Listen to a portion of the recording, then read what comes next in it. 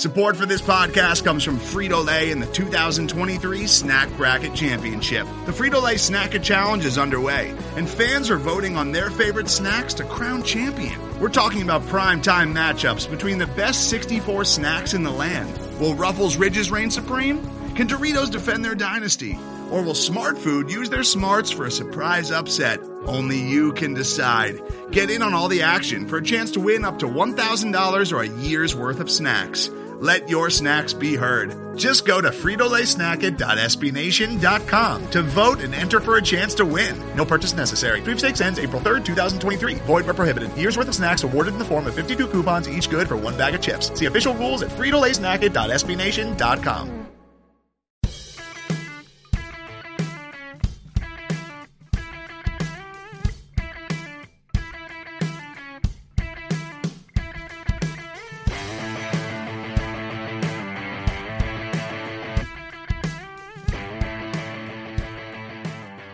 What's going on, everybody, and welcome back to the Season 8 premiere of the State of the Nova Nation podcast presented by VU Hoops. I'm Emma Houghton. He's Pat Zhang.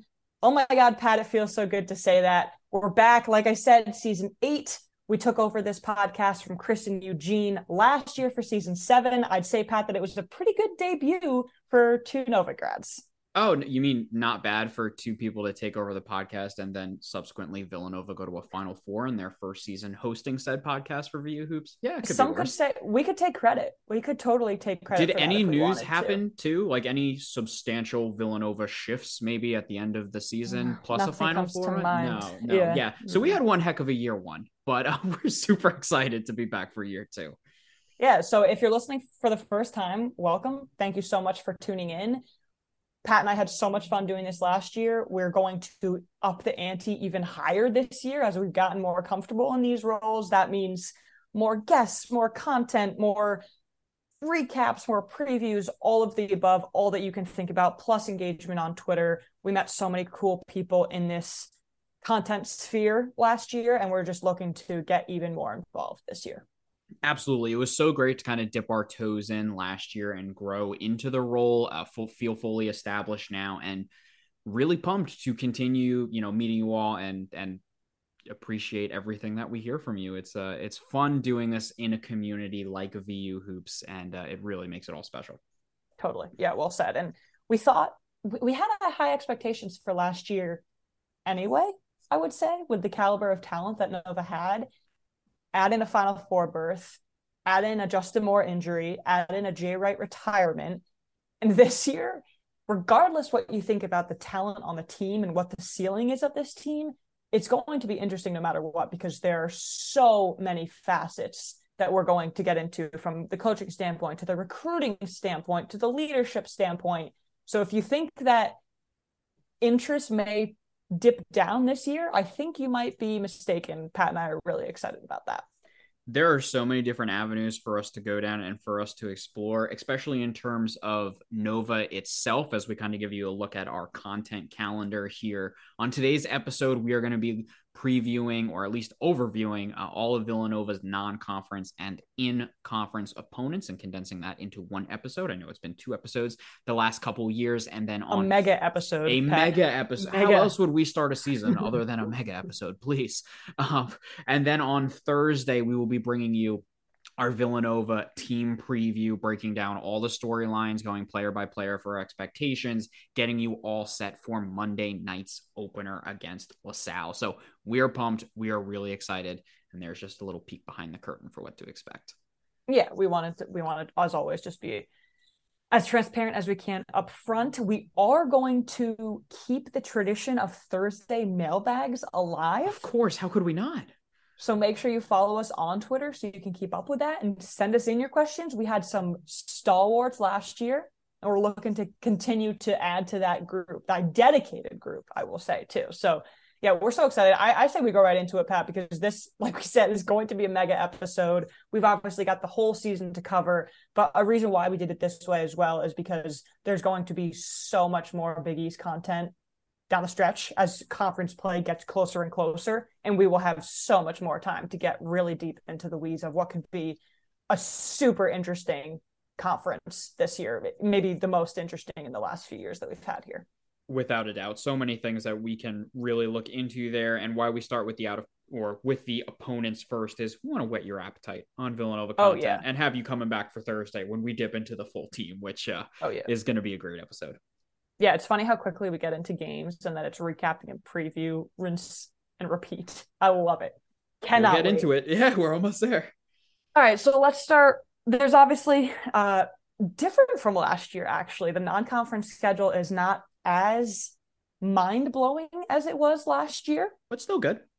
But still very good. We've got a really nice Big 5 slate. We've got the really nice Big East, Big 12 matchup that's recurring again this year and some really cool invitationals. So I say we're going to go through every team on this list as it will happen on the calendar. And we've got just a few bullet points on each one. Again, setting the scene before we potentially preview that team in a more one-on-one setting as that game gets closer. So, Pat, start us off with LaSalle. What you got? Exactly. This is your appetizer because as we get closer to every game, we will dive into them. But as Emma alluded to, Villanova will open up their season 1 of the Kyle Neptune era at home at the Finneran Pavilion against LaSalle, who finished 11-19 a year ago.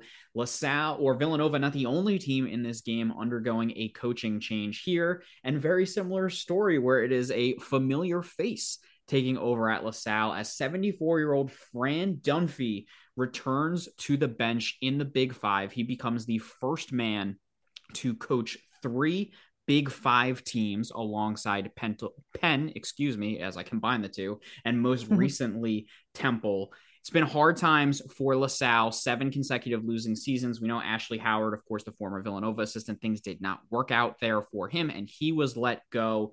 But a lot of intrigue here in Dunphy coming in, someone that can try and add some stability here. Of course, it is clear to see that they have completely changed and gone the opposite with first taking in a first-year head coach in Ashley Howard and trying to let him grow, and now going to the ultra-experienced Fran Dunphy, who not only has all the experience as a head coach here in the NCAA, but also has plenty of Philadelphia roots through his history here. Yeah, Big 5 will mean so much to him. And I think starting off with Nova will be a huge test for both sides. There's been a lot of talk over the past few years, especially about the style of Big 5 play, the continuity of Big 5 play.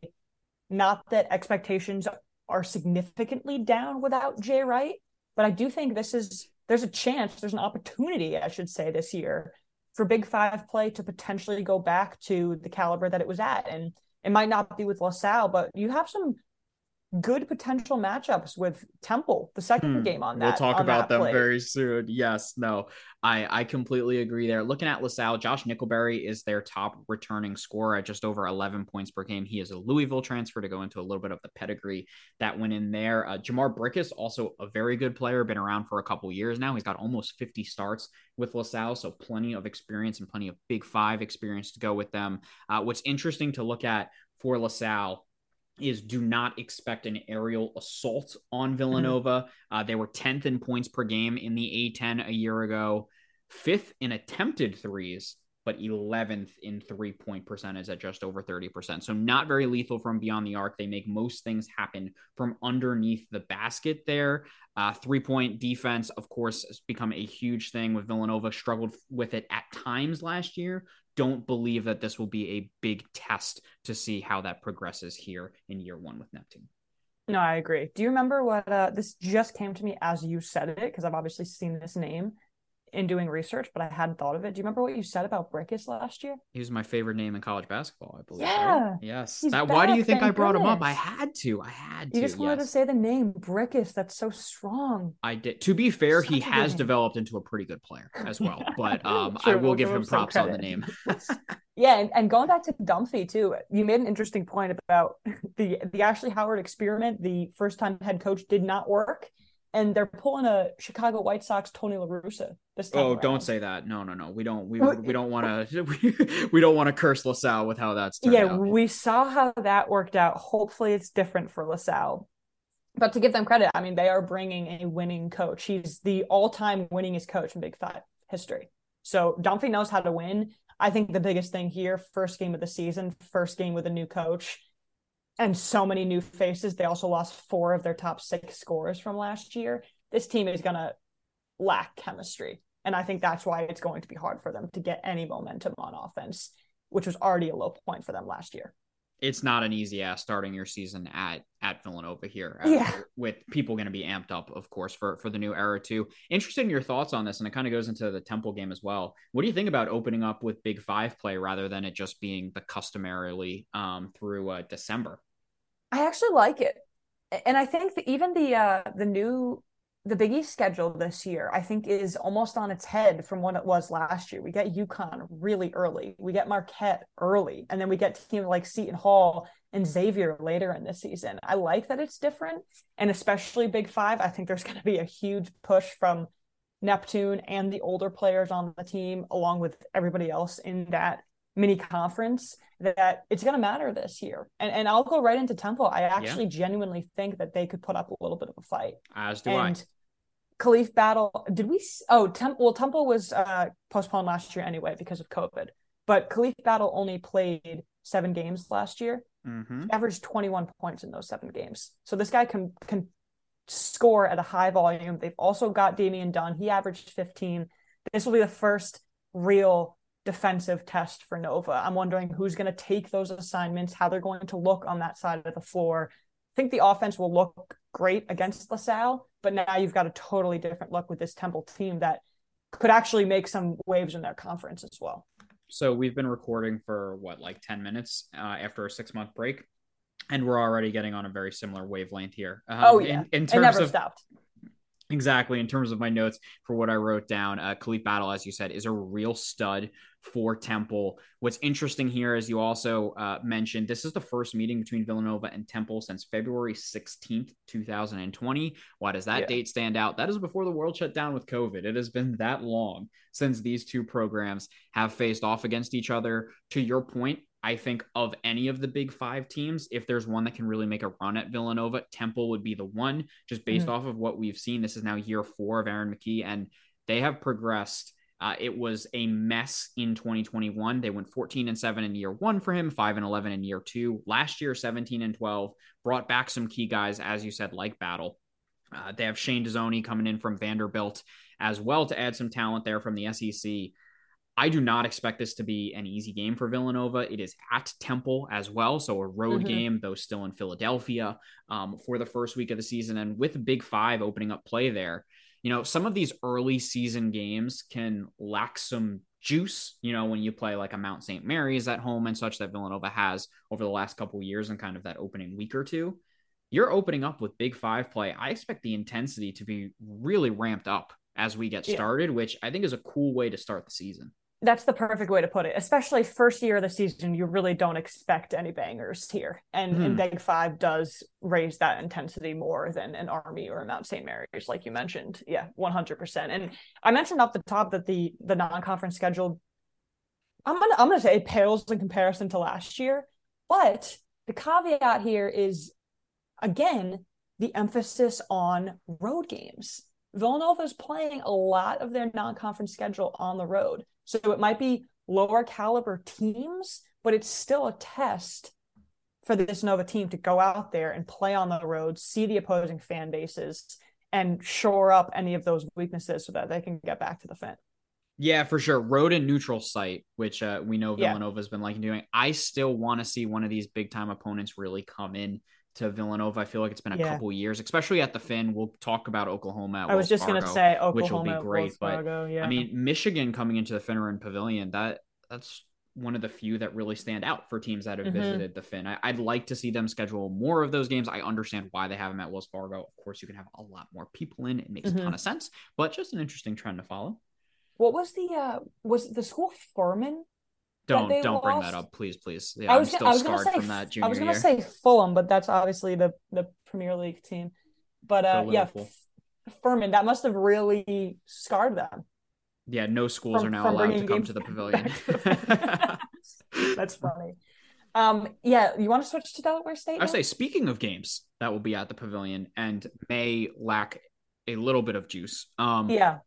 A week from the season kicking off on then here with November 14th, Delaware State will come in to the Pavilion. They went 2-26 a year ago, 0-14 in the MEAC. My one note for them is that in 2017, the university received the Health Leadership Award in recognition for its efforts to be a smokeless campus. Oh my God. Wow. I think everyone just learned something. That's all I got on Delaware State. I'm stunned. The only thing I had was that they were 0-14 at conference last year. So I like that. I think that wraps up our preview of the Delaware State game. And we're moving on. A game that's got some juice. You mentioned that you were trying to go to this game. Did you get tickets? Does not look like it's going to happen, unfortunately, just with work schedule. But I know some friends that'll be there, so they'll have a great time. Yeah, Michigan State will be tested already by the time Villanova even gets there. They play 2 ranked Gonzaga and 4 ranked Kentucky. And then Nova and Alabama all in a 13-day stretch. So I actually think Michigan State and Tom Izzo, who just signed a 5-year contract extension for a crazy amount of money, it brings up that debate that we had last year about, is it a good test, or is this team going to be so fatigued by the time conference play starts that it could alter some of their records and their statistics? They will certainly be dealing with the same question that Villanova had to worry about a year ago. My thing with Michigan State is I'm not sure they have as much talent as that Villanova team did or the conference a year ago. Well, yes, my note for them is actually that they're still the most recent national champion from the nation's most underachieving basketball conference. You're so mean. Let me make sure I get that in there. I didn't even have to, but I still felt like I needed it. They did have a 7th seed in the West last year, beat Davidson, which was a good Davidson team in the NCAA tournament before eventually falling to Duke. Player to watch here for me, it's the familiar face. It's Joey Hauser, of course, still there in East Lansing. I was just gonna say he feels like he hasn't graduated in 7 years, man. Of course, we know him from his time at Marquette. He has not hit the ground running at Sparty like I think a lot of us thought he would, though year 2 in that system did see improvements. We know he can stroke it from 3. I think he's going to grow into an even bigger part of this Michigan State offense as they have lost some pieces here. So I'm very interested in seeing how he develops and his usage really early on in the season for Michigan State. Yeah, I feel like a huge theme across the entire college basketball landscape is how many losses teams are dealing with. I can't remember a season where every single note I have about every team starts off with who they've lost. Other than Creighton, which we'll get to. Exactly. But everyone else is that way. But it's pretty wild. It feels like there was such a influx of talent that either graduated or moved on to the NBA or transferred. The transfer portal obviously is still a huge moving part. But yeah, Michigan State, another one of those teams. They lost their top 3 scorers. 2 of those guys were top 2 in minutes played. And the other thing that strikes me about Michigan State is just how much of a mixed bag they were last year. They're so hard to pin. Yeah, they had good wins against Purdue and Wisconsin with Johnny Davis, but then they went out and lost to Rutgers and Northwestern. So I think especially so early on, even though they have a really tough non-conference schedule where we'll pretty much know what Michigan State is like come beginning of December, basically. I think it'll be tough to tell what the identity of this team really is. I think they will struggle offensively just to find out who that guy will be at the beginning. But again, when you have Tom Izzo, the standard is higher anyway. And that's the other thing about new coaches, so many new faces across college basketball too. Tom Izzo has become potentially him and Boeheim maybe are the faces of college basketball coaches now? Ooh, you got any others? A big question. That's a big question to go through that. I feel like we could spend a whole a podcast going through a whole episode on that. But 100%. You're right in looking at Michigan State that way. They have Tom Izzo and they are at home in this game, which of course is a big advantage for them. AJ Hoggard as well is a very, very strong guard. He was actually first in the country in assist rate from a year ago. So we know that he can distribute the ball. The question is going to be, is he going to have the scoring around him to be able to really take advantage of that? I think this is a winnable game for Villanova on the road, though it is a big ask for a team that we know is at that point not really going to be all that battle tested with the opening week that we go through. What is their record after this game, Villanova? 4-0. I actually think so too. Yeah, I do think not I think think they they can win get this game. through. I don't think they get through the non-conference schedule undefeated, Neither but I do I. do think they can beat Michigan State. I think it's a winnable game. It's not going to be easy. It's going to be a tough environment. There's some talent on Michigan State. I am not saying that Michigan State is a bad team. This is not the Michigan State from 5 years ago. There's not a Denzel Valentine or a Cassius Winston on this team that can really propel them and lead them. Winston, yeah, some good names for you there, right? Yeah. It's not the same talent level over there right now. So even with this being a tough out of conference road game, I think there's a chance. Totally agree. And it'll just be cool. I love playing teams like that just to see that environment, because you still, despite that loss of talent, and they've been kind of mediocre for the past few years, Michigan State is still one of the premier names in college basketball. So it'll be cool they're still in the Champions Classic. Yeah, for Nova to go there and see what that environment is like. I think it'll be a fun game to watch. Absolutely. Now we got some invitationals to talk about. Oh, it's time. So the first one is Iowa State in the Phil Knight Invitational, right? That's what they're calling it this year. Correct, out in Oregon for him. Yes. So I have less about what to watch in this Iowa State matchup than just giving some background on what Iowa State did last year. Yeah, so impressive. So in 2020, the 2020 to 2021 season, this team was 2-22, and they went winless in conference, 0-18. They started off last year 14-1, earned an 11 seed in the NCAA tournament, had two major upsets. They beat LSU, and then they beat Wisconsin with Johnny Davis. Again, 2 mentions so far. And they lost to Miami, who was also this wonder kid story, in the Sweet 16. No team has ever gone from 2 wins to that deep into the NCAA tournament. So regardless of how this game turns out, I also think Villanova wins this game, but the turnaround at Iowa State has been remarkable. The Big 12 is a really good conference. Yeah, it's deep. It's deep. Very deep, and it's going to be strong again. Now, as you mentioned, it's tough to go through these teams without talking about what they lost. Tyrese Hunter, a very, very talented player for them, actually transferred interconference to Texas, which is a really tough loss, as he was an exciting player for them. But if we look at them on the flip side of the transfer portal, they brought in 2 Bonnies. I love St. Bonaventure, so of course I have to bring him out there. Jaron Holmes coming over as a guard, very strong distributor, really good defender. And then Osuna Suni as well, also coming over from St. Bonaventure, 2-time A10 Defensive Player of the Year, a huge presence in the post. This is a tough game for Villanova and the PK Invitational. The Invitational as a whole is really cool. Participants: Carolina, Portland, Iowa State Nova, UConn, Oregon, Alabama, and Michigan State here. I think there is a strong chance Iowa State can pull out a win over Villanova. I think they're going to be a tough matchup here. A lot of this is going to come down to how much of Villanova's team is available, i.e. I'm looking at you, Cam Whitmore, for something we will discuss much more on Thursday. But this is not an easy first-round matchup for the Cats. However, yes, they can beat them scoring-wise. It's going to be tricky. I have a question for you. With the transfer portal and transfers in general becoming so much more mainstream now, how much do you think chemistry matters anymore? It still does. I think we see that, in a couple of different instances. However, maybe more so than chemistry, and it's a point we talked about last year, experience really matters. Yes. So if you're bringing if you're bringing in a junior, senior, or grad transfer in many of these extra COVID year instances, that experience that they can bring to the team, think Remy Martin with Kansas from a year ago, really, really important. But I think it's less so the cohesion, because in college basketball, the very nature of the sport is upheaval. We see it every single year with the transfer portal that is factored into it, as well as all the NBA draft entries. You're going to have a lot of change every year. It's hard to keep that same unit together. But if you can find a team that at least has a couple of different players that's been there, that's done that understands how to pull a team through some hard times and come through when they need it, I think that might start to eclipse it. Yeah, you think Ryan Hawkins from Creighton too. Oh, you bring in guys such a good pickup for them last year. Yeah, they know how to win. And I agree with you. It's just funny because maybe chemistry wasn't the right word. It's experience there. It's just become so normal for players to switch potentially multiple times across their collegiate years.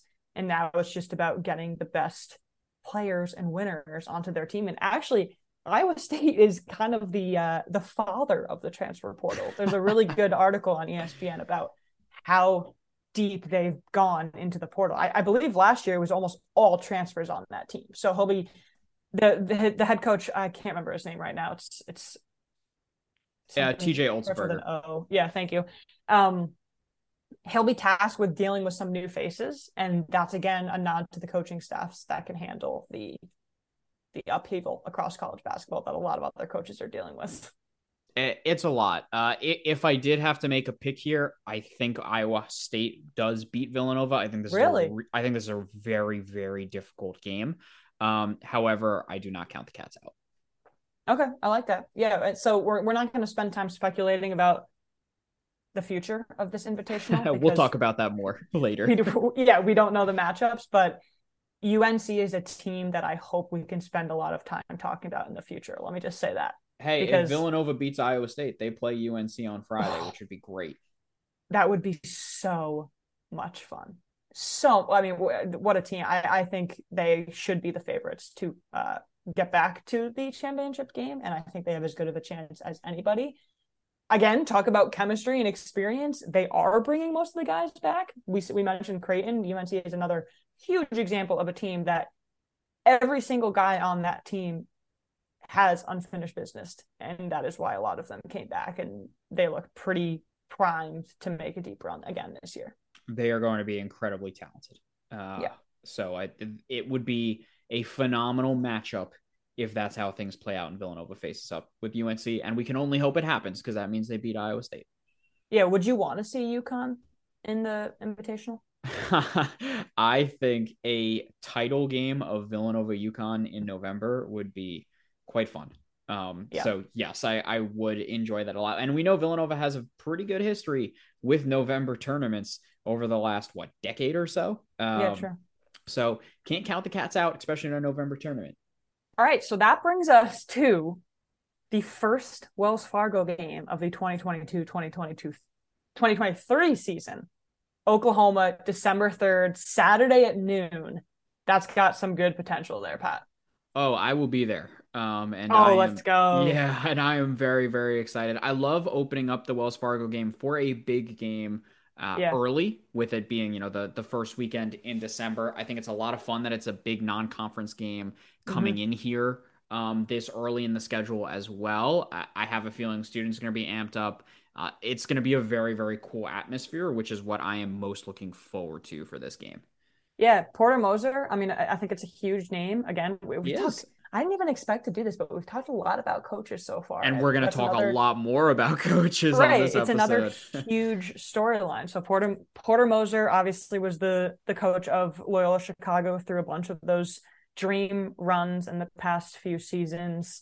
Oklahoma had some ups and downs last season. I think it'll be another year, not the same sort of dominance that they had in 2016. That's a roast. Dominance. Got him. Take that, Buddy Hield. But yeah, I think Villanova will actually, this will be the first time that we might see the team clicking a little bit. Hopefully people are healthy by then, aka Cam Whitmore. Yeah, looking at you, Cam Whitmore. Right. The fans at Wells Fargo, you've got some juice going, getting closer and closer, to conference play. I think this could be a test just in terms of measuring up for where we are 4 or 5 games into the season at this point. Yeah, you're about 2 weeks from conference play at that point, with the earlier conference play that they started a couple years ago here with St. John's coming in right before Christmas time, which I think is great. But we look at Oklahoma. Again, can't talk about a team without talking about what they lost. They lost 3 starters that averaged over 10 points a game from a year ago. Obviously difficult to fill those shoes. They do have some big transfers coming in Grant Sherfield as well as Joseph Bamisili. Porter Moser, we know he's got the pedigree for what he's done at Loyola Chicago. He's, of course, now at this bigger program in Oklahoma. Year 1 was a 19-16. It was fine, for the Sooners last year. It's year 1 of a new regime. It's very difficult to really get things off the ground there, especially when there is some upheaval, which is what we saw at Oklahoma. So intriguing to see if they're able to be a little more settled here in year 2. Again, it goes to the strength of the Big 12 and that they're a good team. I don't think this Oklahoma team is a great team by any means, but should be a fun matchup being at Wells Fargo. Yeah, I feel the same way. That'll be awesome to be there. I'm hoping to go to a few Wells Fargo's games this year, so I'm excited about that. But the last 3 games of this non-conference schedule, we finished up Big 5 play with UPenn and St. Joe's, and you've got BC sandwiched there in the middle. I'm actually intrigued and excited about the UPenn matchup. They're ranked as the top team in the Ivy League preseason poll. They're returning a lot of scorers. They've got Jordan Dingle, who we've heard about for the past few years now. He led the conference in scoring last season. St. Joe's, on the other hand, losing their top 2 scorers. So I do think Temple and UPenn will be the biggest problems for Nova. Yeah, UPenn's got a chance. UPenn, of course, also the most recent team from the Big 5 to win that Big 5 title, not named Villanova. Wasn't a good year for the Quakers a year ago, 12-16, bounced in the first round of the Ivy tournament by Princeton. However, as you mentioned, Jordan Dingle is a very, very good basketball player. It really is the Jordan Dingle show there now for them as he has continued to develop. Max Mart's another guy that can hurt you from deep in the front court. You know, UPenn's got some options, and I expect it to be a pretty tightly contested game with them. That game is also at the Finneran Pavilion, which of course gives Villanova a little bit of a boost there. But UPenn plays Villanova hard most often. I think this is a better team than we've seen the past couple years from UPenn, so I expect it to be a little bit of a tougher Big 5 matchup. That said, I still think Temple is the cream of the Big 5, not named Villanova, but expect a bit of a challenge here. Yeah, and the Ivy League is no joke. So for UPenn to be ranked top there, I do think is a nice ode to their program. And then we've got BC and the Never Forget Classic, Tribute Classic. Yes, last note on UPenn too, just something to watch out for them. It does come at kind of an interesting time in the schedule where Villanova is going to go from Michigan State to Iowa State to, you know, potentially UNC. Who knows if there's a title game involved in that tournament out in Portland. Then coming back and playing Oklahoma. It's a lot of big games in a row with NBC coming after it in that Never Forget Classic. I don't love to go with cliches, but it really does fit the perfect letdown game type formula there. But trap game, exactly. We'll talk about, I'm sure we'll talk about that way too much as we get closer to it. But BC 13-20 from a year ago at the Prudential Center. I haven't played BC since 2021. I believe that was in the bubble actually for that game where you're right, I forgot about that. Where Jeremiah Robinson Earl went for 18-10. God, we miss JRE. As we look at BC, another old friend here, former Friar Mackay Ashton Langford is the lead man on Chestnut Hill now. They're not super talented, but they're certainly very physical in how they play. Quentin Post, another 7-footer that was very good and had a strong end to the season, averaging over 14 points per game in that ACC tournament. And potentially most interestingly here, they added a big recruit in Prince. I'm probably going to get this name wrong. Prince Legby, who was a 4-star recruit, number 25 power forward in the entire class. And interesting fact about him, he was teammates with Chet Holmgren in high school. Interesting. Didn't know that. It's a nice little nugget. I try. Today's episode is brought to you by Cars.com. With over 2 million vehicles and 50,000 more added every day, Cars.com will match you with the perfect car for you, your budget, your life, your style. And if you're ready to say goodbye to your current car, Cars.com will get you an instant offer to cash it in. Just start by entering your license plate and get matched with a local dealer who will write you the check. So whether you're looking to buy or sell, just go to Cars.com. It's magical. Yeah, I'm sure you learned something from Chet the Unicorn. You got it. Right. Yeah, I think one of the worst cliches in the book is iron sharpens iron. But the ACC last year, I think, made a lot of the lower tier teams better. And I think it could be the same this year. I think BC, similar to St. John's and Georgetown in the Big East, when BC is relevant, it makes the conference a whole lot stronger. And while I think we're years away from that, they have the potential. It's actually a really good point with the trap game too. They have the potential to catch some teams sleeping. And while I don't think they have the offense to match Villanova, they have signs of it. I do think it will be a positive year for BC. I do not think this is a terrible team by any chance. No. Villanova should have every advantage going into this game at Prudential. However, I can see this being a little closer. It kind of reminds me of, say, like the Syracuse Villanova game at Madison Square Garden a couple years ago. I was just going to say, and it's at MSG. I was thinking the same exact thing. Exactly. Yeah, ACC. Yep. They'd show up. They'll have some fans there. I think it'll be a cool. I'm actually trying to go to that game. I will almost certainly be at that game. That would be fun. I'm so close to MSG now. Yeah, that'll be cool. It's at Prudential. Oh, I'm sorry. I'm actually even closer to Prudential. So yeah, I say that actually sets you up even better. Yeah. And then we close out non-conference with St. Joe's, who we mentioned. Taylor Funk, another name that you should recognize, also feels like he's been there forever. He's gone. Jordan Hall's gone. Billy Lang has done well with the program, has been waiting to make that leap. And unfortunately, I just do not see that leap happening this year. Yeah, under Billy Lang, they shoot a ton of threes. However, those threes do not always go in or do not often go in. For how St. Joe's has been playing the last couple years, just from a year ago, Nova won 81-52 in a game that was really over very, very quickly. Yeah, I always feel like it won't be, too. I always feel like they'll hang around a little bit, and then Villanova really shows up and shoots them up from deep. It's the Big Five. There's always potential for it. It's been a little bit of a struggle here. As you said, Hall actually is now with the San Antonio Spurs. Interesting enough, on a two-way contract. Funk did transfer out. Keep an eye on Eric Reynolds II. He is a very talented player for him. He's got some quickness. Could cause some Villanova some issues. But the problem for St. Joe's, especially from a year ago, is that defensively, they just do not turn you over. They did so only on about 14% of opponents' possessions from a year ago. That number ranked them 355th out of 358 Division I programs. You're on something, Pat. You're lighting up the bad stats at this point. I mean, it is Halloween as we record this, so going out with some scary numbers for everyone. That's funny. Okay, so we just talked about 9 non-conference teams. We'll sprinkle in potential of somebody else in the Phil Knight Invitational. We won't talk about actual numbers in terms of records, but how many losses will Villanova have at the start of conference play? I think they will most certainly have one.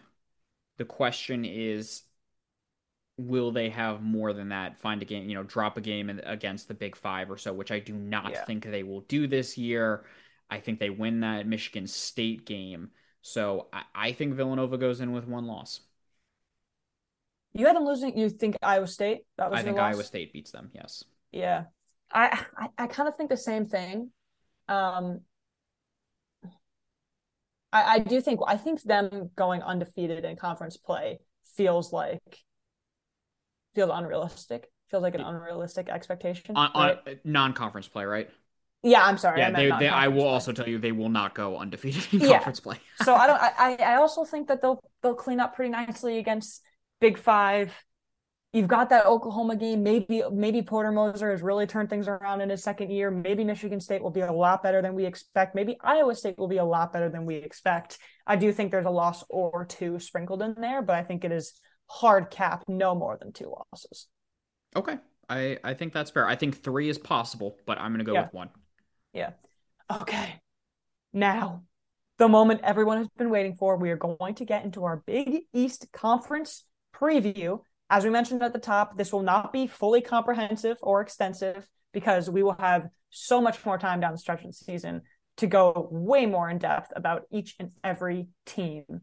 But I was pumped about this conference last year in terms of, I guess, sheer talent and how many bids I thought could get into the dance. I think I had 5. I think I was really high on St. John's last year, and I thought they were going to get in. This year, though, the storyline is new faces and new places, and that is new faces and old places and old instances. Yeah, exactly. There's just so much buzz around the new names we have in the conference, coaching, the new players we have in the conference, the year of the big again in the conference, the loss of players like Gillespie and RJ Cole. I don't even know where to start here. I just went again in chronological order of the games to go for the team. So, I mean, I can hit any team we want, or we can go in that order. Yeah, it was more so for emphatic excitement. I like about it. I don't even know where to start. But yeah, I mean, like I said too, I think we're seeing different teams at different times of the year, which I really like, because those UConn games were late last year, and Nova is getting UConn before or right after Christmas, right before the new year this year. So it's different. Yeah, don't eat too much over Christmas, because I believe it's 12/27 is when Villanova plays UConn, which we know will be a massive matchup. Oh yeah. All right, so we start with St. John's, and it's something we've talked about all episode. Huge loss of one of the most talented players in the conference, in Julian Champagny. That will be huge. I believe he's in the NBA. I believe so. He went undrafted, but I believe so. I'm not sure what team he's with, but what's the best for him? The Sixers? It might be the Sixers, actually. Oh, that's cool. I might be wrong there. I'll Google it right now. That would be cool.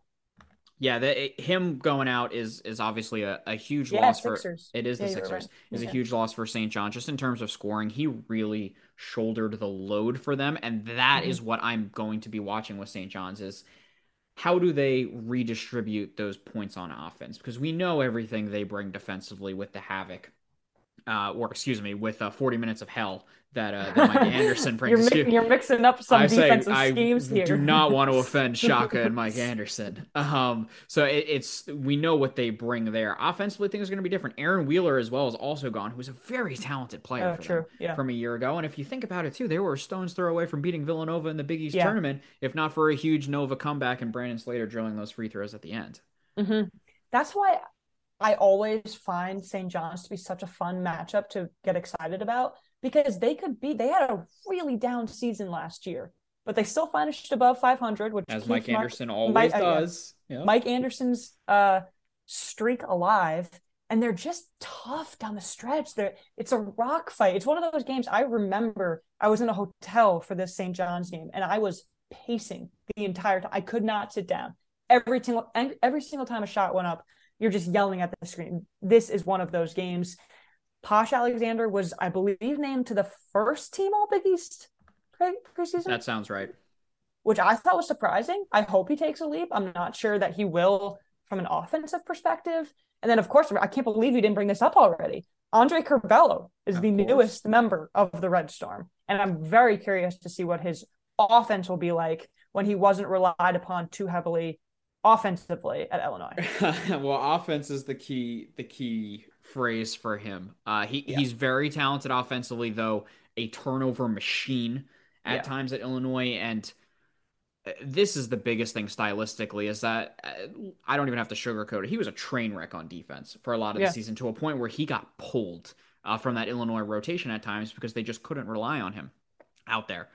That's not exactly a perfect marriage when you think of Mike Anderson, which is why I think that transfer is so intriguing. However, I think St. John's kind of had to put their chips in the corner, saying we need to find a way to make our scoring more explosive with Champagny going out. And that's exactly what Curbelo is going to bring there. But will he bring enough defensively, or is he going to make Posh Alexander try and guard two guys at once the entire time? Good. So Anderson took a huge risk. I didn't even think about that. It is not a stylistic match. It really isn't with how they go there. Other big name, though, David Jones, which is a familiar one, coming over from DePaul. That's a tough loss for Tony Stubblefield. Because huge. Jones is a solid player. He'll add a little bit of beef there to the front court. We know he has the ability to score. Adewusu is also back again for St. John's, as well as Soriano. So they do have some talent coming back. And then AJ Storr is going to be the interesting freshman to watch. Kind of a 6'6" guard type wing. IMG Academy, was a ESPN top 100 recruit. So certainly some pedigree coming out of there. And I'm excited to watch St. John's. I'm high on St. John's this year. I think there's a pretty consensus top 4 in the Big East. Just, not how that order is going to shake out, but who those top 4 teams in. I firmly believe St. John's has the best crack at getting the 5th seed. Interesting. Over Providence? Yes. Interesting. Yeah, they were ranked 6th overall behind Providence in the preseason coaches poll. Yeah, I think I've been scarred one too many times by being a believer. St. John's fans would tell you the same thing. Yeah. They're like, yeah, you're saying it. You don't even watch every single game like we do. But yeah, it's tough thinking this can be the year without Champagny, because he was their one saving grace for so long. That's fair. To do it without him offensively feels like a huge lift, no matter how good they are on defense, no matter how fast their pace is. You're going to catch teams off guard, and especially at home, they're a really good home team too. I don't know. It's funny. We switched roles a little bit. I think I'm a little bit lower on St. John's this year than you are.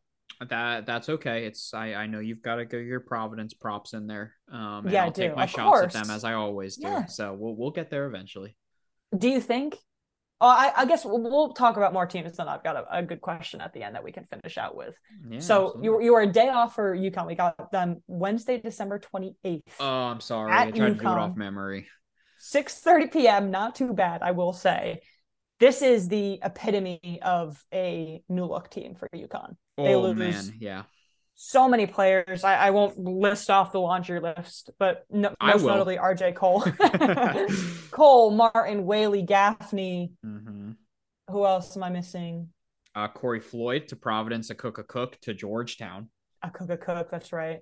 Yeah, a lot of interconference transfers, which is an interesting it doesn't shock me. It's point. Becoming more common with that waiver or not with the waiver, without having to sit out the year.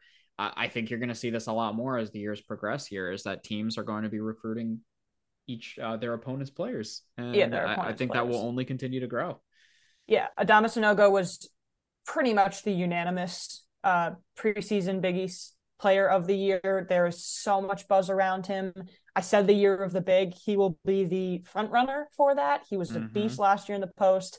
It's again, UConn, their biggest weakness last year was who can step up and be the guy not named RJ Cole. Exactly. Yeah, he did finish strong, but without him, they had offensive problems. Without him, how much can Sanogo bear? And I think it's going to come down to Jordan Hawkins being that X factor. Yeah, I like where you're going there. I'm so intrigued by UConn this year because as we hear from UConn, because it's impossible to avoid, they hold themselves very highly as one of the top programs in the country. And if so, this is a huge kind of exodus of talent and try and reshuffle the roster. In a way here, they think they have their guy, though. Fun fact, UConn has yet to win an NCAA tournament game under Dan Hurley. Just thought I'm going to throw that out there. And they're bad losses. They have been some rough losses for them. As you said, Adama Sanogo, favorite to win Big East Player of the Year, as he should be. He's got the potential to wreck games, really take over games. He's the best big man in the conference, in a conference that has some really good big men, mind you. Adama Sanogo is the top one. It'll be a nightmare matchup for Villanova when they do face off him, though Eric Dixon did do a wonderful job against him in one of those games. Exactly. They did hit the transfer portal, as of course they had to, picking up at point guard Tristan Newton, who's coming in from ECU, where he averaged about 18 points a game and 5 boards, as well as 5 assists. A player that's probably going to handle a lot of the brunt of the ball handling for them. And as you said, what I'm really watching here is Andre Jackson and Jordan Hawkins. Do they take that step forward and really tap into that athleticism and a ton of talent to be able to pull this UConn team forward? Because the losses of RJ Cole and Tyrese Martin are massive. Those were the real go-to guys that they could go to on the perimeter. RJ Cole was as clutch as it gets. So it's not fair to call it a season of transition, because I think this is still a very talented Huskies team, but things have to change because they don't have the same guys left over. And experience wins, and experience didn't win for them last year. So that felt like the closest they were going to get, and they didn't even make it out of the first round. So I think, okay, here, I'll pose this to you before I give my thoughts. How close are you to saying Dan Hurley is on the hot seat? Not yet. He's done a good enough job at getting UConn back in the national stage. It's obviously very important to have them back in the Big East, and it's important to get them back in the NCAA tournament, things that he has done recently. However, if they underachieve again and they have another brutal result come March, I don't think he's at the chance where they would let him go after it, but heat would start to turn up a little bit entering the 23-24 season. Yeah. It just feels like the heat is always on there, again, because expectations are always so high. No, even though performance might not be on par with that yet, but I agree. I don't think this season is going to change it, but it is worth at least keeping in the back of your mind that at some point similar to Travis Steele and Xavier. No matter how talented the guys on your roster are, you got to produce. If it's not resulting in NCAA tournament wins, you have a problem, and the fans have a problem, and a lot of things change after that. Absolutely. So I think it's a crucial year in that way for UConn. I think you need to see them take another step forward in March. But they have a talented roster. It's going to be interesting to see how some of these new pieces fit together. But their saving grace for them is they have Adama Sanogo, and he is the best player in the Big East. I was just going to say, as good as Creighton is, as good as Xavier is, I still think the most buzz might be around that UConn Nova matchup, just because of feels like there was so much history in those two games last year. There most certainly is. And Dixon Sanogo will again be, and it's earlier this year, which is actually really nice. That'll be a huge test for Dixon. I think I have so much to say on Thursday's episode when we do the whole team preview about what this team's identity will be. We know UConn's identity. It's just about whether Villanova can match it and or beat it. And regardless of how good they are offensively, and if they can fill enough shooters around Sanogo, they'll bring the intensity, they'll bring the tempo, they'll bring the defense. These games are going to be rock fights, just like they were last year. And I think it's going to come down to who's going to make the bigger shot, which I guess inherently gives Villanova the advantage there, the slight advantage there, going into the season at least. Just one thing to think about. You are 100% right when you say the matchup comes early this year. That is the first matchup. The second matchup. Second to last game. No, the last game. The last game, yeah. Before the Big East tournament. Ultimate with game. Obvious potential for a lot of Big East regular season title ramifications on it. So very, very excited. That game is at Wells Fargo Center, by the way, on March 4th. It is a night game at Wells Fargo Saturday Center. Night. Oh, yeah. So get ready. Mark your calendars for March 4th, people, because that's going to be a fun one. Let's go through Marquette, and then we can reassess record at this point too. Oh, poor Marquette. I feel like such a broken record, but it's again about losses. They lost Justin Lewis and Darren Marcel, and Shaka Smart, again, a little bit of a rocky season last year, but you give a guy a little bit of leeway as he makes his transition into head coach. Their defense and their tempo was just as strong as it had been, but to lose those two guys, really the two huge sources of offense, and Marcel was just this huge leader. That's a tough thing to recover from. I'm still ticked off that Villanova didn't win a regular season Big East title because they lost twice to Marquette. Twice. Yeah. For this year, or last year, we'll start with it. A 9 seed. They were blown out by UNC, which might not have looked great when it first happened, but then UNC, of course, goes on their run. And it looks a little better there. But as you said, gone with Justin Lewis being gone, and he carried so much of the brunt scoring wise. I do not think this is going to be a good year for Marquette looking up and down that roster. I mean, I think Cam Jones can progress and turn into a pretty decent player. Tyler Kolek is a very solid player already. I believe he was first in the Big East in assists per game. He's a very strong distributor. And assist to turnover ratio. There you go. So he's really good care of the ball. He's a solid player.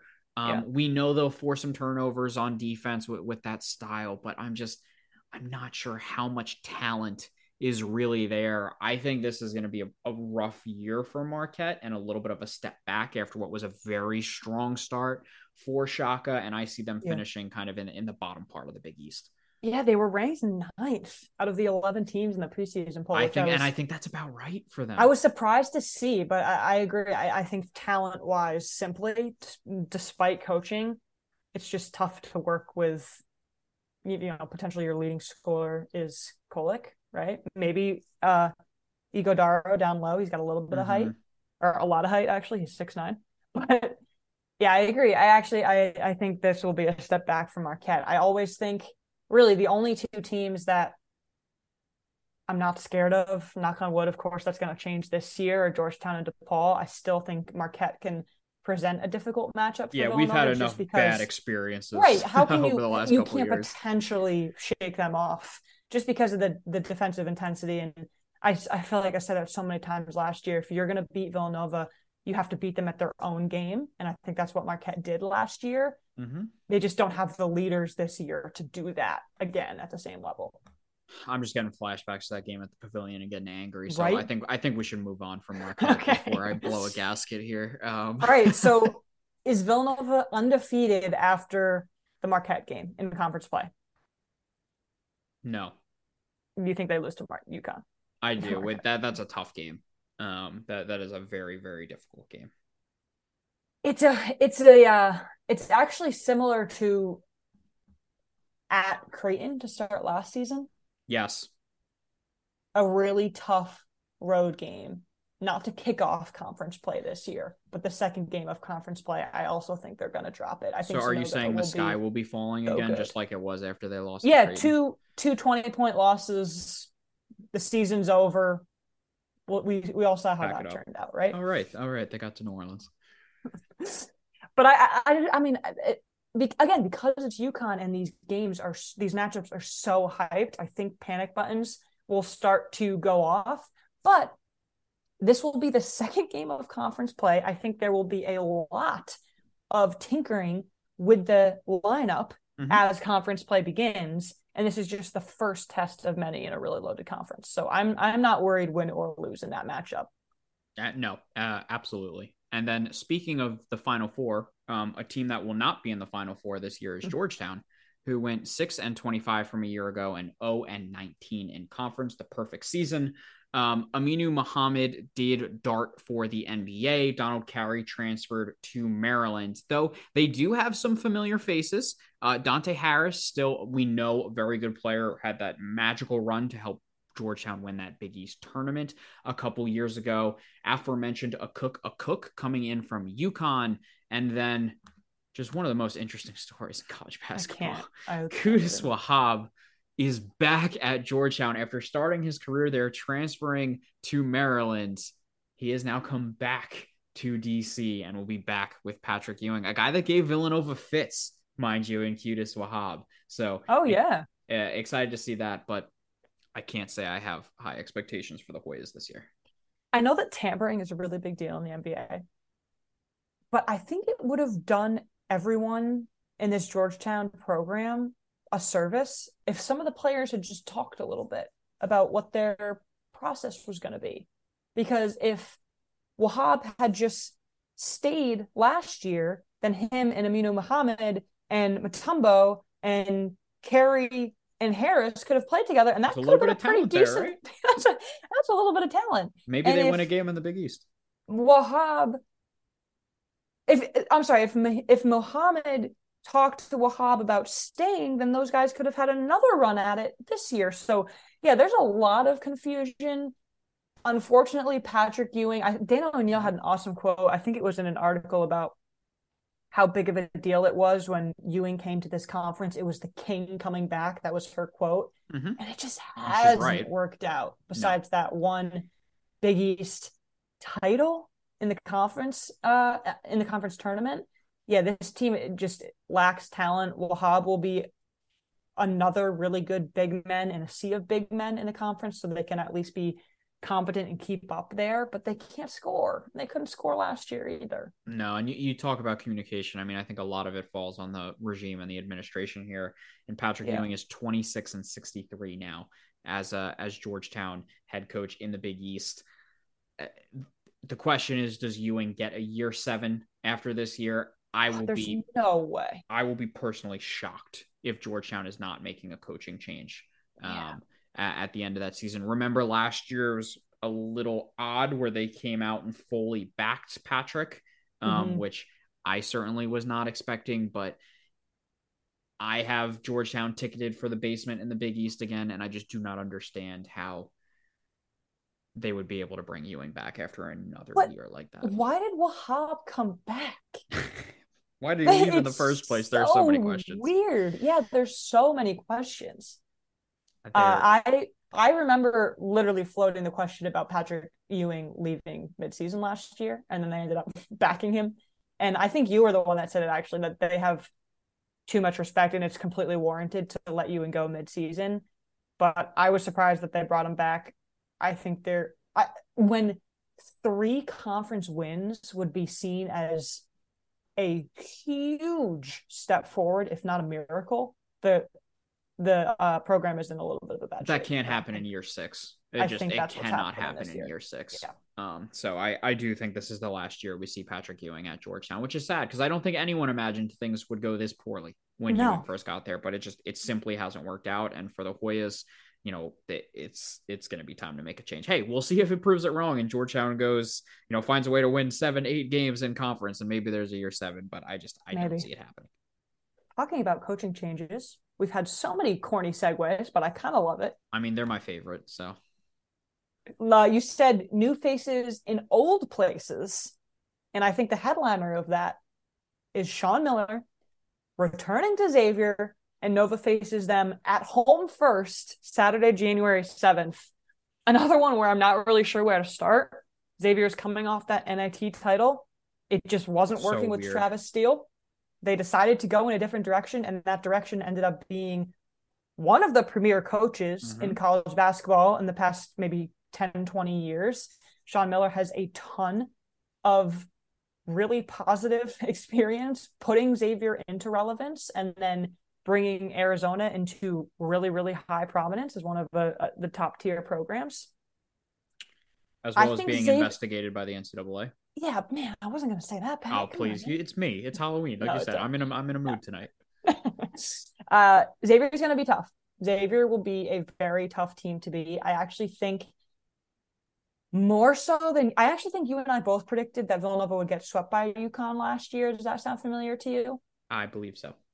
I think Xavier has the best chance of sweeping Villanova this year. Xavier is going to be a very, very difficult out, and they are 100% going to compete for the Big East regular season title this year. I am a huge believer in what Sean Miller is able to do. We know that there are some bad stuff that comes with it. We've seen it at Arizona, but this Xavier team is way too talented and returns mostly everyone. Paul Scruggs is gone here, but think of Xavier, they entered the Villanova game from a year ago, 11-1. Before finishing the season 12-12. Travis Steele was let go the day after beating Cleveland State in the NIT. They then rode that out to an NIT title, and what was just such a weird experience here. But, as you bring up Sean Miller, he's returning to X for the first time since 2009. Well, during his time at Arizona, he led them to 3 Elite Eights and 3 Sweet 16s. So there's a ton of pedigree that goes with it there. When you look at that roster, he's got Kobe Jones, he's got Jack Nungy, he's got Adam Kunkel, he's got Zach Fremantle. This is such a talented team. You now combine all of them with Sean Miller. I see no reason why the Xavier team cannot be knowing how good Cintas is as a home court advantage as well, why this team cannot compete for a 1 seed in the Big East. Yeah, I was going to pose it to you, but I actually don't even think it's a question. I think it's undoubtedly the highest ceiling for a new coach in the Big East this year. Yes. Sorry, Butler. I like the Thad Matta hire, but I don't think it's going to be great results this year. It's more so just the talent remaining on Xavier is so much higher than the talent remaining on any other team, including Seton Hall, who were decent last year. They just lost a lot of those guys again. But yeah, I think the bigs that Xavier has, the combo of Nungy and Fremantle, and wondering if Miller's going to do a Zach Edey, Travion Walker, is that Williams, thank you. If it's going to be that sort of deal where they sub him out and one guy is left, Williams coming off the bench, who ended up being so huge for Purdue down the stretch, or if he's going to play both of them at the same time. I think he might play both of them because Fremantle can stretch the floor and Nungy, Nungy can shoot a little bit, but Nungy's more the prototypical center. For me, I'm most interested in Adam Kunkel, and can we get some consistency out of him? Because when he is on, he is a sharpshooter and he can be devastating. He's not on too often for them. Yeah. So he's the X factor, but I think Kobe Jones is their best player. I was just going to say, we both love Kobe Jones. We haven't even talked about the best player on their team. He's a stud. And you want to talk about player, I think Adama Sanogo 100% is your favorite for Big East Player of the Year. Kobe Jones has a chance to be in that conversation for Big East Player of the Year. And he's a minutes machine. He'll be out there. He averaged almost 34 last year. He'll be out there even longer this year. I think I've been on the side of Xavier's overrated, I think, for a little bit of time now. And this might be the first year where I start to live into the hype a little bit. They're talented. They're very talented. And while Travis Steele, all signs point to him being a really good guy, I think he's a decent coach. He was not able to really channel the talent here the way that he should have. Sean Miller, with the pedigree that he has, absolutely should be able to. And it's funny because even when we were talking about Anderson Shaka Smart and Patrick Ewing, we gave those guys a little bit of leeway transitioning into their new role with this new team. Less so with Sean Miller and the talent I he's do got not around think, him. I do not think he will get any sort of leash. The expectations for Xavier are higher than they were last year, and it's because of Sean Miller. Without a doubt. Though he still has looming, the NCAA is still doing that Arizona investigation, and the ruling is supposed to come out sometime in the next year. Be very interesting with that looming over his head here at X, but obviously Xavier did not care because they hired him and they very well know it's coming. They could be facing a suspension, and they obviously I don't think they he's care. Their guy enough that it doesn't matter care in this first year. But if that does happen and that ends up screwing over this season, that would be a ginormous waste of talent for all the talent that's on that Xavier roster. It's going to be really interesting. Okay, so you mentioned, Pat, the pretty clear-cut top four in some order of Creighton, who we will talk about in a second, Nova, Xavier, UConn. Yep. The tail end of that is the pretty clear-cut bottom two, and that's Georgetown and DePaul. Watch out for DePaul, man. You said it last year. You were hoping. 15-16 from a year ago, 6 Big East wins. Their 6 Big East wins were more than they had in 11 of their last 13 years. So a really important year for that new coaching staff. I think they did a very nice job at trying to get them back to at least some level of relevance. Of course, they were still towards the bottom in the Big East, but it was a step forward for them. Things are going to be difficult this year. Of course, Javon Freeman, Liberty gone, who was an absolute stud, one of the better players in the Big East, and honestly a ton of fun to watch too, because as talented as he was as a scorer, he was a heck of an on-ball defender as well. We already discussed David Jones gone as well. So some tough losses for them. They do have a very intriguing incoming though, but interested on your thoughts on DePaul. Yeah, it stinks to lose Freeman Liberty, or Liberty Freeman, as I think I called him at least 5 times last year. It's just, we talk so much about immediate impacts for teams with new coaches. Tony Stubblefield incrementally is bringing this roster back. It's not going to be as evident or as clear cut as some other teams like Tommy Lloyd in Arizona last year. But I think you're right. Even Kyle Neptune at Fordham, like that 500 record doesn't seem that good from the outset. But when you look at years past, I do think you have to give Tony Stubblefield a lot of credit. It'll be tough offensively, losing Jones and JFL, but Nick Ongenda, I think, will continue to improve. And you were going to talk about Gibson? I was going to talk about Zion Cruz.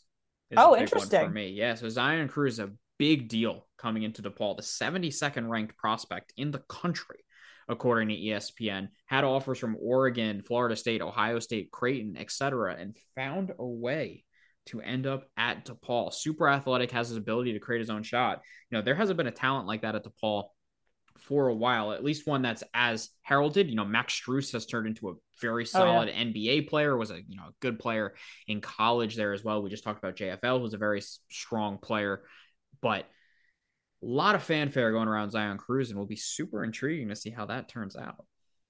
I can't even, that was a great point, but I can't get past the point that the DePaul games are Tuesday, January 10th at 9 p.m. And I wonder what channel that's on. Wednesday, February 8th at 8:30 p.m. Do not tell me we're getting 2 CBS Sports Games Network with a past 8:30 tip time. I will be utterly shocked if it's not, because they throw those are the 2 latest games. You have 8:30 Marquette the week before, but those are the 2 latest games. Okay, so I just looked it up very quickly. Of course, game 1 is on CBS Sports Network at 9 o'clock on that Tuesday, because they have to do it to us. And then the return game at the Finn is actually on Fox Sports 1. All right, that's not bad. One of the 2. That Marquette game is probably going to be on CBS. Maybe they'll put Jay Wright on the DePaul game. Maybe. We'll talk about that later. Yeah, so DePaul, I again, it'll be incremental, but it'll be a largely bottom of the tier finish for them, I believe.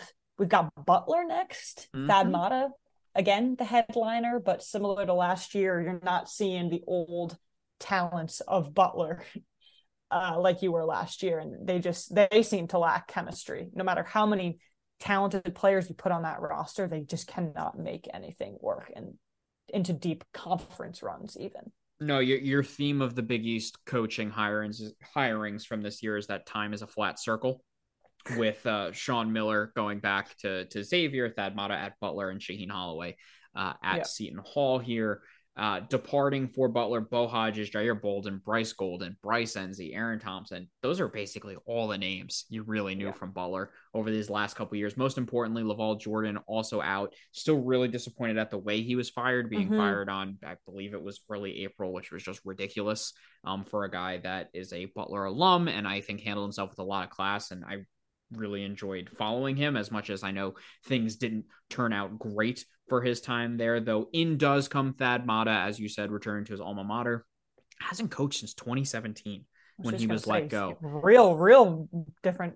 Exactly. When he was let go by Ohio State. Of your returners, the ones to really know, Chucky Harris, a little bit of a microwave type player. When he heats up, he can get really hot.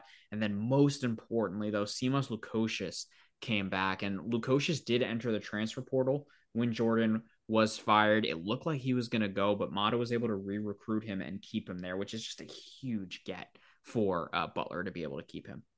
Yeah, he's a talented player. They've got Manny Bates, grad transfer from NC State. 147 blocks in the last 2 seasons. And he missed all last year.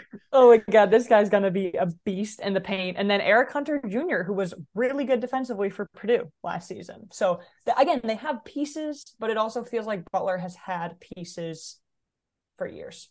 Yeah, so again, they just haven't I fit think it's together. going to be another down year. Yeah. I would agree there. When was this? Yeah, you said 2016 Thad Matta? 2017 with Ohio State. And then was it early 2000s that he was at Butler? Yes, trying to go off the top of my head. I have 2001 in my head. That might be. I was going to say, I think it's 1 or 2. Yeah. Mm-hmm.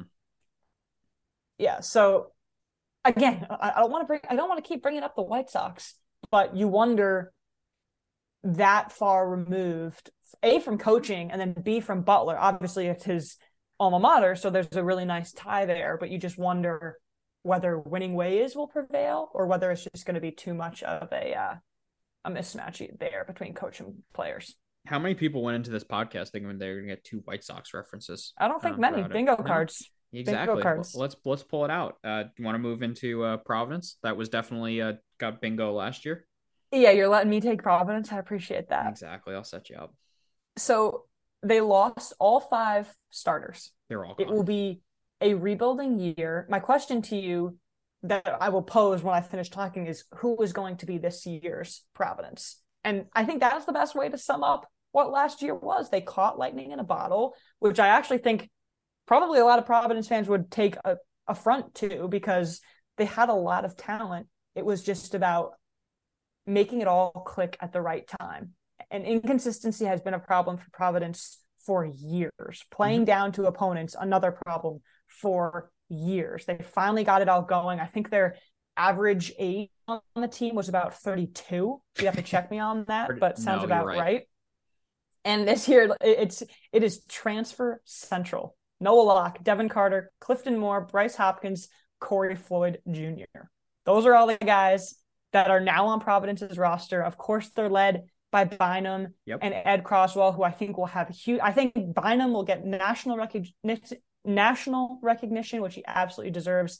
And Ed Croswell was really, really good down the stretch, potentially better than Nate Watson at the end of the season. So they've got different factors. I think it's instant regression just because last year was so good. But when you've got Ed Cooley at the helm, I don't think they're not going to be a bad defensive team, because that's just not in their DNA. It'll just be about whether this team can mesh early enough to prevent too much damage.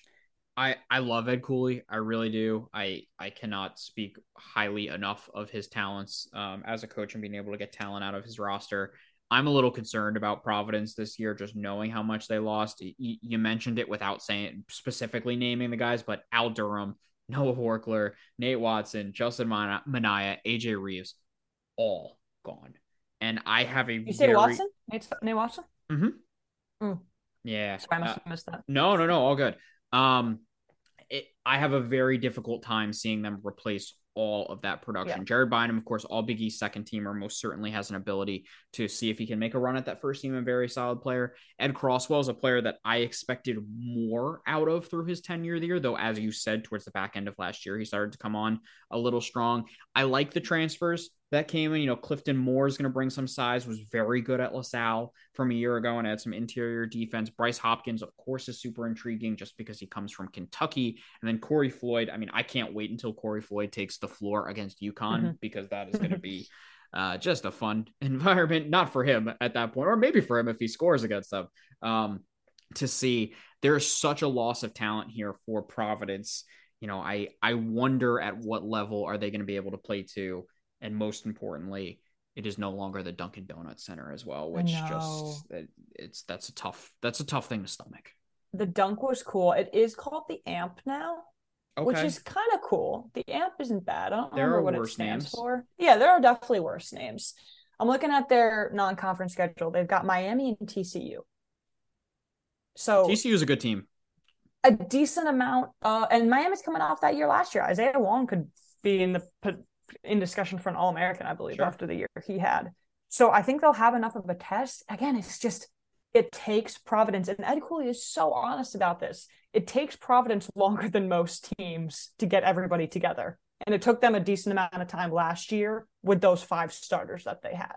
Mm-hmm. So with all these transfers, we talked about chemistry and experience at the beginning of the year. Huge onus on Ed Cooley to try and work the same magic he did last year, which might be unfair considering these guys were from 5 different teams last year. Yeah, it's a big ask. I'm very intrigued to see how things go here. As I said, I have all the belief in Cooley, but it's a tough ask, especially with that top 4 in the Big East feeling so solidified as well to try to break into. I do think Providence can be better than St. John's. There's potential, certainly. Yeah. I think St. John's has the higher ceiling, but yeah, maybe. Yeah, depending on how some of these freshmen are too. We'll see. We'll see. Yeah, but I've read some crazy stat. I don't want to butcher it, so I don't want to say the exact numbers. But Ed Cooley is known for having notoriously good defensive efficiency, and last year was the first time in X amount of years that he wasn't at the top of the conference in defensive efficiency, and they still had the type of Cinderella run that they had last year. So you would think that would be the one thing that can have some routine, can stay the same, going back to those defensive ways. And it'll just be on how much offense can Jared Bynum take on this upcoming year. He's going to be mowed into the ground, Pat. Absolutely. But we talk about high ceilings. You want to talk about a team with a incredibly high ceiling this year? Yeah, this is our last one, right? Creighton? No, we still got Seton Hall to get to too. But we look at Creighton, 23-12, lost to Nova in the Big East title game, defeated San Diego State before going out to Kansas in a very hard-fought game. Their only real loss is Ryan Hawkins, which of course is a real loss. He was a very, very good player for them. But this Creighton team brings back so much of its core, so much of his scoring, and Nembhard, Kalkbrenner, Kaluma, Alexander. They add in Baylor Shireman as well from San Diego State, who is a 47% career shooter from 3. Also a solid transfer in Francisco Farabello coming in from TCU under Jamie Dixon. This Creighton team is loaded. I don't think there are too many question marks around this Creighton team. The question is this the year for them to finally kind of harness that potential under Greg McDermott, understanding all the players that are coming back? It is a very good team, and they are the favorite in the Big East, and they're the favorite in the Big East for a reason. Do you think they're overrated? I think tough questions at the start. It is a tough question. I think people are in love with this Creighton team, and I want to see them out on the floor. I love Nembhard, and honestly, I love Trey Alexander. I think that he's going to be a stud. They are very. I would say you want to go through all of them because we could. Yeah. I think if you're looking for dark horse Big East Player of the Year candidates, Trey Alexander would be my guy that I would go to for thinking that he's got the potential to have a just gigantic year. Kaluma's Mr. Do Everything for them. Mm-hmm. I do believe this team should be the favorite in the Big East. I mean, when I've seen them ranked as like 3rd in the country, I think we can probably take a little bit of a break there, but this is a very, very strong team and should be our favorite. I think it's the same way. I certainly don't think they've locked up the best team in the conference label. I would like to see them play. You mentioned Baylor Shireman. I think he is the better version of Ryan Hawkins, and Ryan Hawkins was also incredibly invaluable to this team last year. So that is a huge plus for them. I don't know if I've ever seen someone create a shot like Baylor Shireman creates a shot. It is remarkable to watch how just his flexibility in the air and how he's able to adjust depending on the defender to create a shot for himself is amazing to watch. I actually do think there are some question marks around this team, though, because last year they were not a good offensive team. Sorry, they were 9th in the league in offensive efficiency. So I was trying to say both those words at the same time. Which is really surprising under a Greg McDermott coach team. Right? You go back to the Mitch Ballig, Marcus Zagorowski years where they were just torching teams down the court. They were also very bad at handling the ball. Worst turnover rate in the league last season. So Nemhard turned it over too much. And I think that was partly because he was a freshman. This was an incredibly young team last year besides Ryan Hawkins. There are so many avenues you could go down here, and this is why we're going to talk about Creighton so much down the stretch. So do not think this is the last you will hear us talk about them. The thing that scares me is they had severe weaknesses last year, and they still made it as far as they did without Nemhard for the majority of the postseason. And then I don't even think we've mentioned Riley Kalkbrenner, who also could have been up for preseason player of the year in the conference. He got hurt in the Kansas game, was it? It might have even been mid-game there. And Creighton had a shot to win that game. They did. Kaluma was fantastic. Yeah, Kaluma was on the tournament team. Trey Alexander was so good. So they have so many pieces, and they were able to do that when they were incredibly deficient offensively last year. So when you hear McDermott talk about this team, all of those guys improved in their shot making. They added Shireman. Kalkbrenner takes a huge leap. He's healthy. Nemhard takes a huge leap as the point guard. He's healthy. Somehow this team has a chip on their shoulder, which actually Ken Palm the metrics against this team were horrible last year. So I do kind of get that. And I asked Nemhard about it at Big East Media Day. And this team is rearing to go. I could talk about them forever, so I'll let you get it in. But I think they have holes. It just won't take long for them to show how much they have improved. That's my biggest takeaway for Creighton so far. I'm just really excited to see this team on the floor because, as you mentioned, there's just so much talent around it that I want to see it in play. And you're not going to get it early from them. Their first couple weeks are against Cupcakes would be a compliment for it. But they play Texas Tech. They play Texas. They play BYU. They play Arizona State. Yeah. Once they start to get into a little bit more of the meat of that schedule, we're going to find out about this Creighton team very quickly. And then, of course, we know how much of a beast the Big East is. Yeah, I thought you were going to say how much of a beast playing in Omaha is, too, because that's another huge advantage towards them. We know that. The only other thing I was going to say is just last year was also so different tempo-wise. We're used to them torching the floor. They weren't able to do that because they were so young and they did not have any depth. It couldn't be more different this year. You almost, as a Creighton fan, I'm sure you're stressing, thinking about how to distribute minutes to all of the talented players on that roster. And Not depth bad wins. position to be in. Depth wins. We know that for a fact. So it'll be really fun to watch Creighton play. I don't think they live up to a top 10 team in the country like they were ranked in the first AP poll that dropped a few days ago. But I think they will be definitely one of the top 2 teams in the Big East. As do I. Yeah, top 2 for sure. They've got too much talent to finish past that. If they do, something definitely went wrong. Yeah, some crazy injury or something, and McDermott has proven himself year in and year out. Lastly, a guy that will have to prove himself a little bit at his alma mater. Shaheen Holloway returns to Seton Hall. I don't think we need to go into the weeds about Seton Hall's roster, but Holloway is... do you think he is the biggest coaching story? Do you think Sean Miller takes the cake? No, it's Sean Miller for me just because of the pedigree that Sean Miller brings in, though Shaheen Holloway did, of course, a phenomenal job at St. Peter's. Yeah, I agree with you. I think the Cinderella run, that sort of story, turns a lot of America's sweethearts towards Shaheen Holloway. And of course, returning to Seton Hall, it's just not the same talent on the roster that's been there in the past few years. It's not. So first, we do have to touch on Kevin Willard, of course, gone as he is off to Maryland, where they forced him to make a Twitter account, which is just hysterical. Knowing Kevin Willard, I'm not sure there's anything Kevin Willard would rather do less than try and tweet with people. So that's really entertaining. But yeah, as you look at this Seton Hall roster, losing Jared Rhoden, losing Kale, Obiagu, Aiken, who was such an enigma for them, so talented, but just couldn't stay on the floor. There's a huge exodus of talent here. Coming back, Kadari Richmond, solid wing. Alexis Yetna is actually a player I'm very high on, and I think is a lot better than he gets credit for. Tyree Samuel also back.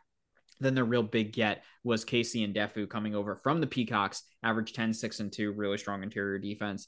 I think they were 21 and 11 from a year ago. I do not see them reaching those heights this year. It's year one of Holloway. He's going to have to build something. I have faith that Shaheen Holloway can build Seton Hall into a very strong program and kind of keep them where they've been under Kevin Willard. The question is, can he get them farther than where Kevin Willard took them? However, in year one, I think this is a difficult ask, and what is a talented conference. I see Seton Hall as kind of a middle of the pack team. Yeah, and to say their season last year was a disappointment is the understatement of the century, and that's why Kevin Willard is no longer there. But I agree with you. I think they'll be scrappy, which is the best compliment I can give. Exactly. This is literally the best game to play. Yeah, that's the best compliment I can give Shaheen Holloway. I love hearing him speak. I think he is so measured and well-spoken and cerebral about the game, and he gets the best out of their players, which is the epitome of a Cinderella run, beating teams like Kentucky. So I agree with you. I think it'll be unlike Sean Miller, Shaheen Holloway will have a pretty long leash to get this program back on track. Just, you don't see this very often when a coach leaves his current position to go to another one. At the press conference and announcing that, St. Peter's players were there. And I think that shows you how much they loved the guy as a coach. While I don't believe the talent level at Seton Hall is the same level it's been the past couple of years, he has the potential to coach them up into being something more than they are. And because of that, I think it's going to be some very intense games against Seton Hall, as it always is for Villanova. Totally agree. And the recruiting is just getting started too. Mm-hmm. And he's proven himself to be a really decent recruiter. So that'll be another huge part of his game too. Without a doubt. All right. So I don't know if you gave me an answer about which team you think is this year's Providence. This year's Providence, it's so tough because I don't see an opening at the top of the conference for someone to break into it. So if we're looking at a team outside of those, the top four, I would say it's St. John's if they could hit on all cylinders. I don't believe they'll crack that top four, but I don't have faith in a Seton Hall or a Butler to be able to try and make that type of jump. Yeah, or a Marquette. Yeah, I really it's the top four, and then St. John's and Providence, and then the remaining four teams. I think that's probably fair. Yep.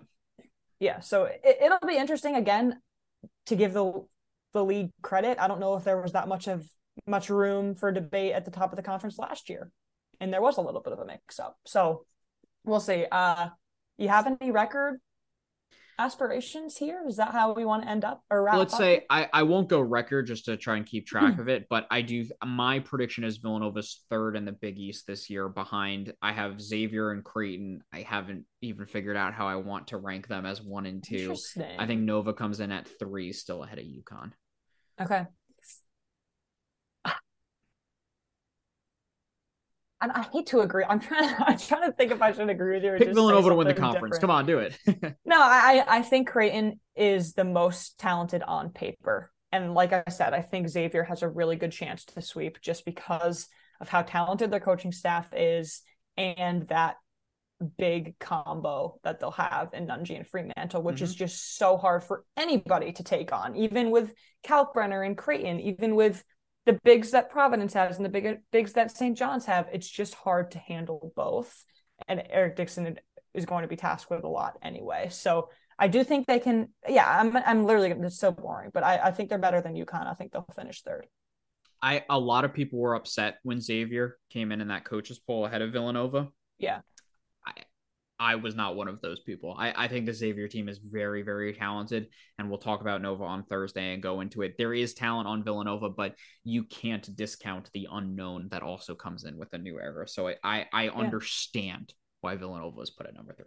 Yeah, we almost got to stop ourselves because otherwise we'll go down this rabbit hole where we won't be able to start. I'm so excited to talk about Nova's expectations and the unknown and the freshmen and how the game plan and the roster will change this year. There's literally so much to get into. But when you think about this conference, I have, like you said, 4 really, really top tier programs. And I'm hoping that, again, there could be 5 bids this year. I'm hoping Providence or St. John's, maybe even both, will somehow click the pieces into place and get into the big dance. Always possible in this conference because they give you so many opportunities to get quality wins. Just understanding. Yeah, the round robin is perfect. The talent that's around it. Absolutely. Yeah. Anything else you want to hit on? I think I'm good. Our first episode down, season 8, episode 1. Thank you for everyone who listened. It's good to be back, Pat. It's good to be back, and thank you for everyone that made it this far in it with us. I know it is a long episode. It is a mega episode, but just with how the calendar worked out this year with Villanova opening on a Monday, we needed to condense this into one episode. So thanks for hanging with us.